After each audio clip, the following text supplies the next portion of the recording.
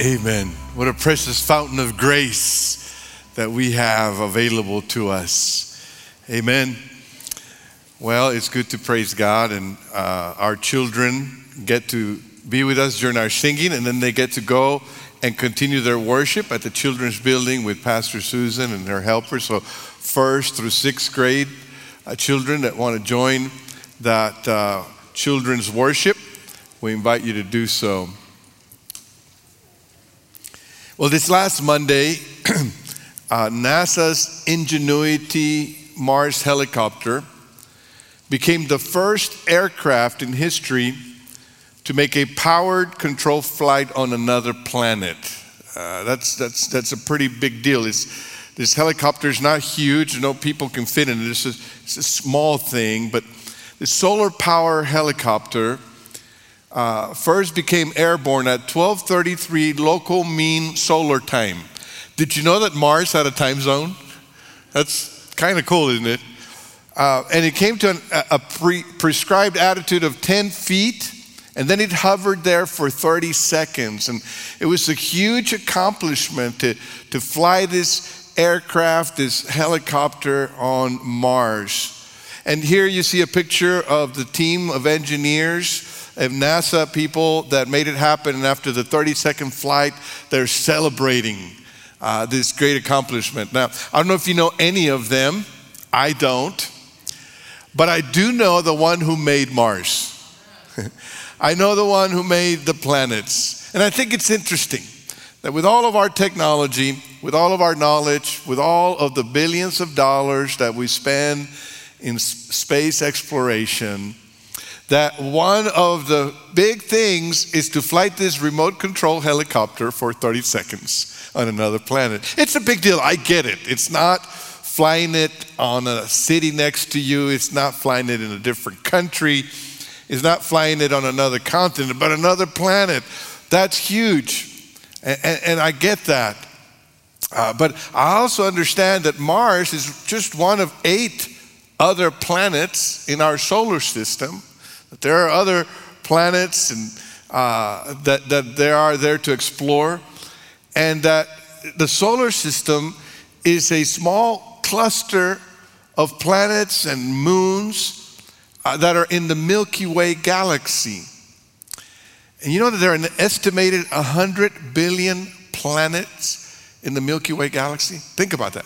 100 billion Marses, 100 billion Earths, and bigger than that, 100 billion planets that God placed in the Milky Way. And the Milky Way is just one of 125 billion galaxies as far as we can tell, because in the universe, we can only tell something about the observable universe. There are parts of the universe we can't see. But as far as we can see, there are 125 billion galaxies like the Milky Way. It's mind-blowing. Just think about that. And we rejoice about putting a little helicopter in one of those planets. And yet, we know the one that placed them there and that sustains them there with his word. Recently, a Swedish astrophysicist calculated that there are 7 quintillion planets in the universe. When was the last time you used that? Quintillion. I mean, some young people use exaggeration, right? Like, it's like a gazillion dollars, you know. But quintillion, when was the last time you said quintillion? That's 7 with 20 zeros to the right. And you know, one of the really interesting things about this concept of 7 quintillion planets, if you can even have an idea what that means, is that as far as we know, out of all those planets, only Earth, as far as we know, only Earth sustains life. We're a pretty unique place, made by a pretty unique God who wants to show himself to us. The God of the universe wants to reveal himself to us in this incredible universe, in this small galaxy, small solar system, small planet, small people. And God wants to know you and wants you to know him. We're in this series, the short series that we're calling Restoration, and we're looking at selected Psalms. And today we come to Psalm 19, and it's a psalm of praise, but what we see in that praise is the praise for God's revelation. In other words, the praise for God's self-revealing of himself, of making himself known. And I believe that restoration is possible because of revelation. In other words, God wants to make himself known so that he can restore us to his original design. So I invite you to go with me to the Bible, whether you have a hard copy of it or you have it in your device or you want to follow it on the screen. Psalms 19, and I'll begin reading. And it reads like this: The heavens declare the glory of God. The skies proclaim the work of his hands. Day after day, they pour forth speech. Night after night, they reveal knowledge. They have no speech. They use no words. No sound is heard from them. Yet their voice goes out into all the earth. Their words to the ends of the world. In the heavens, God has pitched a tent for the sun. It is like a bridegroom coming out of his chamber, like a champion rejoicing to run his course. It rises at one end of the heavens, and it makes its circuit to the other. Nothing is deprived of its warmth. Creation speaks. The heavens declare the glory of God. The work of God's hand communicates to us. And that's the first thing I want to note for you today, is that God reveals his glory through creation. This God that wants to make himself known, he makes his glory known through creation. We're looking at 4 different Psalms in this series. We looked at Psalms 1. That's a psalm of wisdom, and there are several of those in the book of Psalms. Last Sunday, I looked at Psalms 13. It's a psalm of lament. And I told you that over a third of the Psalms are songs of lament. That means sad songs. And then today we come to Psalm 19, and Psalm 19 is a song of praise. It praises God, particularly because he reveals himself. And he begins by praising God for his creation. As he looks to the heavens and he contemplates the stars and the planets, without all of the technology we have today, centuries ago, he looks at the planets. He considers day and night, how every day is just a little bit different. Some days have fog in the morning. Some days have cool mornings. Some days are humid. Some days are sunny. Some days are partly cloudy. Some days are cold. Every day is slightly different. Every night slightly different. And he thinks about all of this, and as he contemplates, he praises God because he knows that he made it. He made all of this to reveal himself. Creation may not speak English or Spanish or any human language, but it speaks.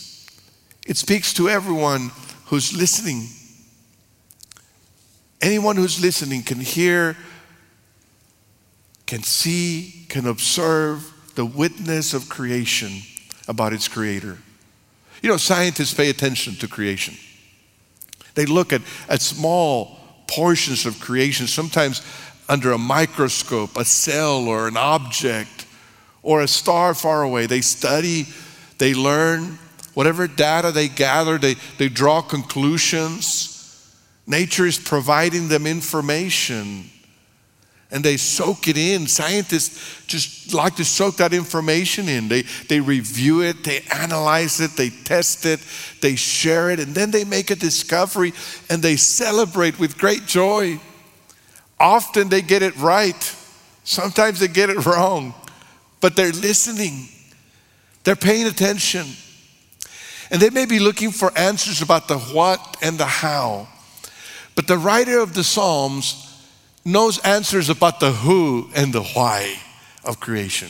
Not only is he impressed with the beauty of the planets, not only is he impressed with the beauty of nature around him, but he is impressed with the fact that he knows the God who made all of it. When God made the heavens and the earth, he put his signature on them. Like an artist who leaves his trademark on the artwork, God left his imprint on every created thing. I like to go when I visit other cities. My wife and I like to go to museums, and we like to go to art galleries and look at paintings. And sometimes you can look at a painting and know, without looking at a name, know who painted that. For example, if you see this painting right here, you might know that that's a Rembrandt, right? Something about the lighting and the face of the person looking a little unkempt makes it distinguishable. Or if you look at a painting like this one, where there's elongated figures and looks a little gaunty, then you might know that it's El Greco. El Greco does that kind of painting where everything looks skinny, right? And if that's hard for you, then you look at a painting like this and you know this is Frida, right? If it's a unibrowed girl and a self-portrait, you know it's Frida, right? And maybe if you look at this painting where there are these colors that seem to just kind of blend in and it's kind of blurry, then you know it's a Monet, right? You don't have to be an art expert to be able to tell something about the artist that has left their imprint on the painting.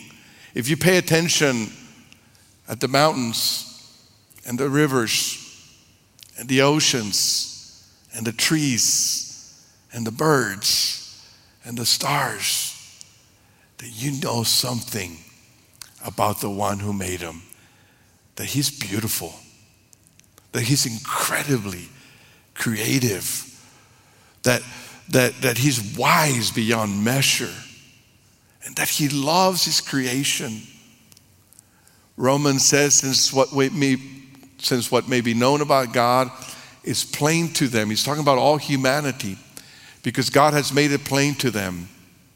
For since the creation of the world, God's invisible qualities, his eternal power and divine nature, have been clearly seen, being understood from what has been made, so that people are without excuse. God has revealed himself in creation so that every human being can know there is a God. This morning, we had a prayer group at 8 o'clock, and somebody was praying because it's Ramadan. It's the season of fasting for Muslims, and they were saying, God, reveal yourself to Muslims so that they know you and the Savior that you sent. God has done that through creation. He reveals his glory, and the psalmist praises God for it. Then secondly, we see that God reveals his goodness through the scriptures. As the poet continues to praise God for making himself known, he now turns from creation to scripture. The God who reveals himself in creation has also revealed himself through the written word.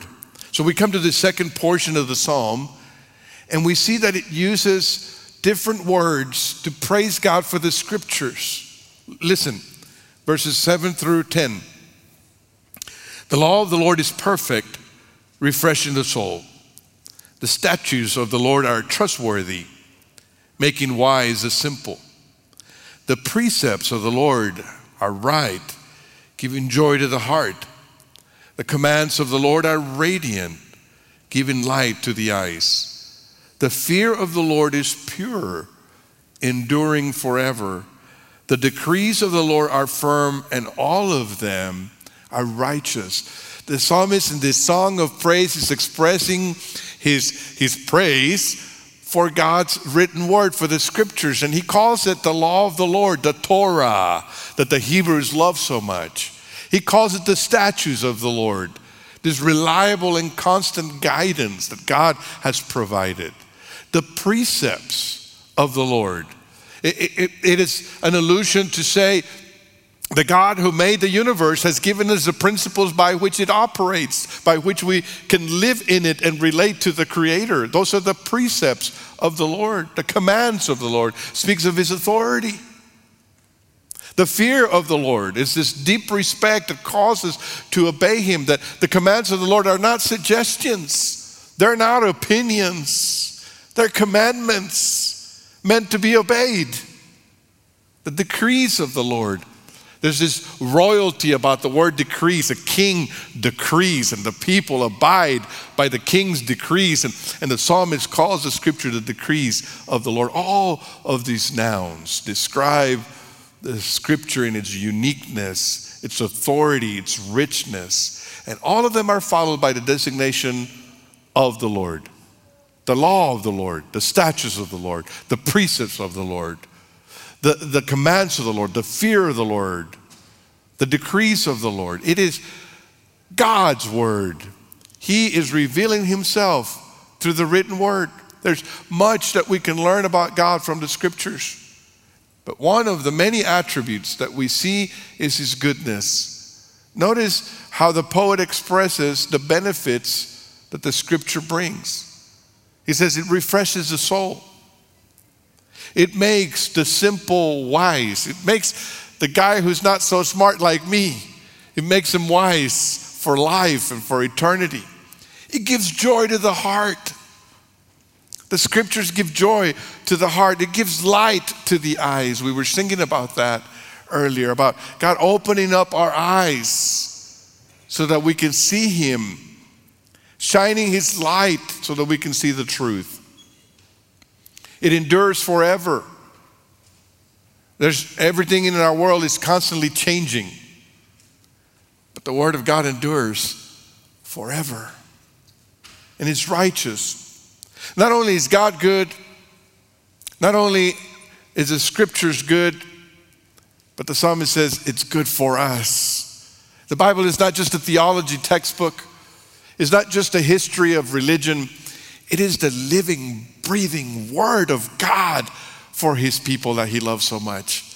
The writer of Hebrews says, for the word of God is alive and active, sharper than any double-edged sword. It penetrates even to dividing soul and spirit, joints and marrow. It judges the thoughts and attitudes of the heart. What other book does that? What other book can penetrate into the deepest part of our being and discern our thoughts? The scriptures convict, they correct, they discern, they refresh, they train, they enlighten, they bring joy. What a precious gift. What a good God. That not only he reveals himself in creation, but he writes a love letter to us. He says, this is who I am. I'm a holy God, and I want a holy people. But don't worry, I will make you holy. I love you. The writer says that it's more precious than gold. How many of you would like to have some gold? All right? Not just jewelry, but some gold bars. A lot of gold. How many of you like to triple your retirement account? And the psalmist says, more precious than that. More precious than that. It's God's word. Sweeter than honey. Sweeter than 10 pumps of caramel at the cafe. Sweeter than honey from the honeycomb. How many of you have ever eaten a honeycomb? I have. I remember as a kid. I loved to do that. Get a honeycomb from the honey jar and just bite it and squeeze the honey out of it. There's nothing sweeter than that. I mean, it'll just go through your entire body and it'll keep you sweet for like 2 days. And the psalmist says that the scriptures are sweeter than honey, and honey from the honeycomb. What a precious gift. Pastor Chad said at the beginning that our group that went to Chiapas this week, Jose Luis Jimenez and Amin Calvo and Osvaldo Gomez, as we've been working in Chiapas, we've been working with indigenous people groups that do not speak Spanish. It's their heart language. They're in remote areas of the jungle. And one of the things that we discovered as we were helping to establish these churches and help them to disciple others and multiply, is they said, well, one of the things that we need is a Bible in our own language. And we realized, wow, they didn't have a Bible in their own language. So when they gather, somebody maybe has a Bible in Spanish, and as they read, somebody has to translate to their local indigenous language, and then they can understand it. But they've never held a Bible in their heart language. And so Jose Luis had this burden, and for some time he's been looking for Bibles in their language. One of the languages is Tzotzil Chenalo, and he found Bibles. This is a rare thing. It was hard to find them. But this is one of the many churches here. There's a picture of one of the churches that we are working with. There's Jose Luis and the team, and they speak Tzotzil Chenalo. And we took them Bibles in their language. This is what the cover looks like.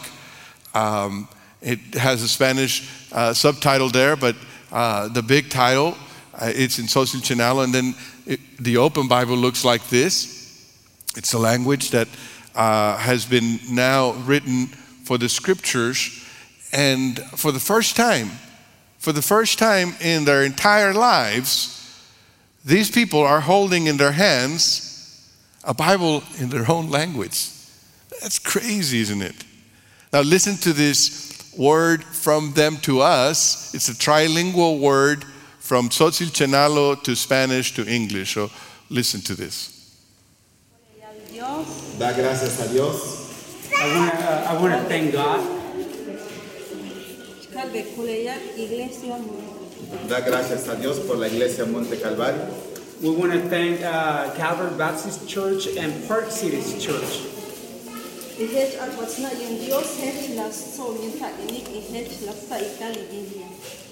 Gracias por sus ofrendas que compraron las Biblias. We are so thankful for the offering towards the Bibles that we are handing on our hands today.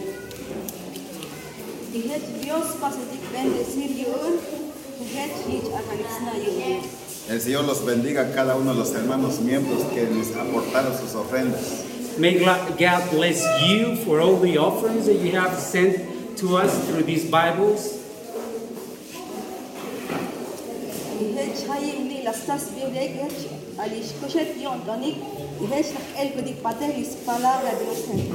Nosotros que recibimos la Santa Biblia, estamos muy gozosos todos los que recibimos la Biblia. We that have received our Bible, we are so grateful, joyful for having the Word of God in our hands.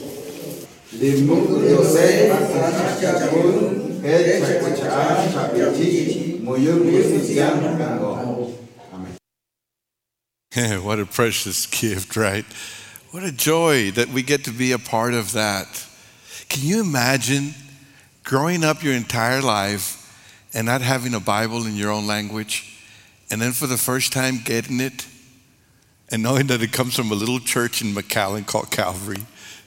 You know how much they're going to treasure these Bibles? You think they took them to church this morning? They're going to be opening up and reading them and delighting in them. We have so many versions of the Bible in so many colors and sizes and styles, digital and in print, that I think sometimes we take it for granted. I wonder how many times our nice Bibles with all of the commentaries and all of the study helps sit on a nightstand unopened the entire day. Because we don't have time. We're busy listening to the news and being on Facebook and watching the YouTube channel and listening to podcasts. Some of us listen to preachers on podcasts. That's great, but it's not the Bible. There's nothing like going to the source. There's nothing like opening the pages of the scriptures and letting God speak directly to you. The psalmist delighted in the scriptures because he thought they were more precious than gold and sweeter than honey. And then thirdly, God reveals his love through our open hearts. As we move from this portion of praise, it gets a little more personal. The poet begins by contemplating the heavens, how majestic they are, but maybe far removed. And then he praises God for the scriptures that are full of goodness and that speak a little more directly to him. But now he comes to an issue of the heart. And let's look at verses 11 through 14 as we wrap up this psalm. It says, by them your servant, by them meaning the scriptures, by them your servant is warned. In keeping them there is great reward. But who can discern their own errors. Forgive my hidden faults. Keep your servant also from willful sins. May they not rule over me. Then I will be blameless, innocent of great transgression. May these words of my mouth and this meditation of my heart be pleasing in your sight, Lord, my rock and my redeemer. The psalmist understands that God's revelation in Scripture does not help him unless he opens his heart. That's where it gets personal. It is not enough to know God's word. We need to be changed by it. You remember the story of the foolish man and the wise man that Jesus told? Essentially, he said that the person who knows God's word but is not changed by God's word is like the foolish person that builds his house on the sand. And when the rains come and the winds come, that house will not stand. But the person who knows God's word and allows God's word to change her is like the person who builds her house on the rock, and the winds and the rains and the floods may come, but that house will stand. The difference is not in knowing God's word. The difference is not in hearing God's word. The difference is in obeying God's word. It's in being changed by it. It's not enough to read the Bible. We need to let the Bible read us. That's what the psalmist is asking. Who can discern their own errors?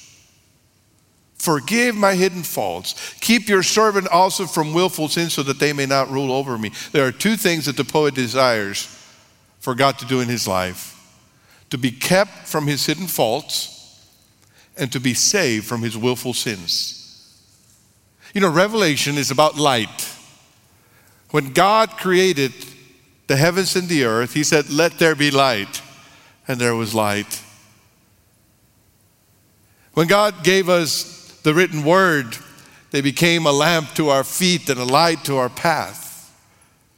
But now, what the psalmist is asking is for God to shine that light in his heart. It is the response like that one when Jesus says, "Behold, I stand at the door and knock. If anyone hears my voice and opens the door, I will come in." And when Jesus comes in, some lights are going to get turned on. He's going to flip that switch on.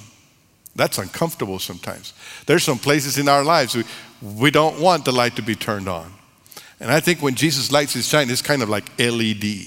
It's got a lot of lumens. And you can see stuff that's there. We all have blind spots. We all have hidden faults. And that's what the psalmist recognizes. His hidden faults. Those are the things that sometimes we are unaware of. Ways in which we hurt God and we hurt ourselves and we hurt others. And the psalmist says, I want you to show me that.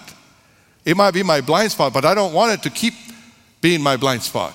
Shine your light there so that when it gets revealed, you can have power over it, God.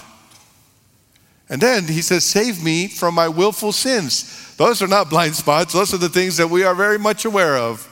Those are our natural tendencies. You know what they are for you. For some, it's lust. For some, it's greed. For some, it's gluttony. For some, it's drunkenness. For some, it's gossip. You know what it is. It's that tendency that pulls you, and the psalmist says, I'm afraid that it will control me, that it will rule over me. That's what happens. When we let our sinful nature have its way, it will control us. We'll be enslaved to it. And the psalmist says, I want to be saved from that. In his goodness, he's willing to come into our lives and point out both hidden faults and willful sins, not so that we will stay in our shame, not so that we will carry around a guilt trip, but so that we will be delivered from them, so that we will have victory over them, so that the light of God will shine in us and through us. In God's incredible love, he has revealed himself through creation. We can see his glory, his majesty in the heavens. He has revealed himself in the scriptures. We can experience his goodness through them. And he wants to reveal himself to you personally in your heart as you open your heart.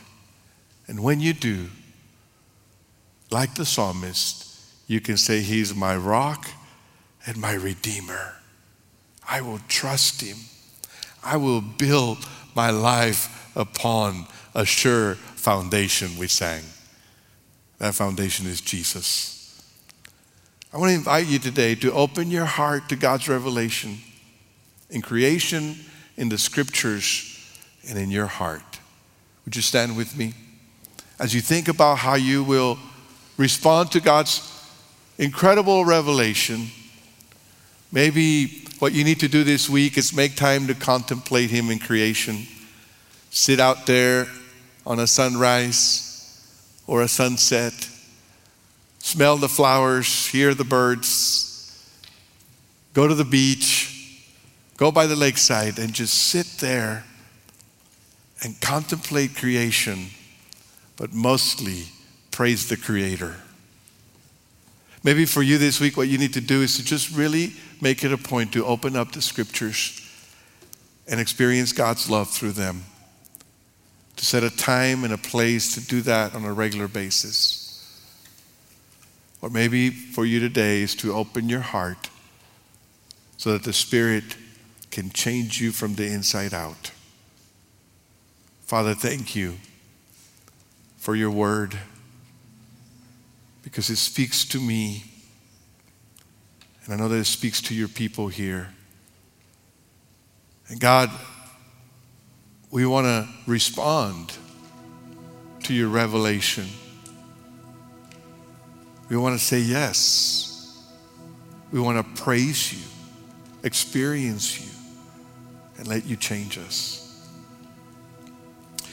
So God, I pray that if there's someone here right now who's never opened their hearts to Jesus as Lord and Savior, who's never allowed you to be their King, maybe present here, maybe online, that today for the first time in their lives they will pray this prayer. God, I know you love me, and I know you've made yourself known to me in creation and the scriptures, but now I want to know you in my heart, in my life. I surrender. I trust you as Savior and Lord because you died on the cross for my sins and you rose from the dead. Father, as those prayers are being lifted up here and on our live stream, I know that your Spirit is working. For those that already know you, that we will continue to open ourselves up to the work of your Spirit in our lives. As you keep responding to God, would you sing with us?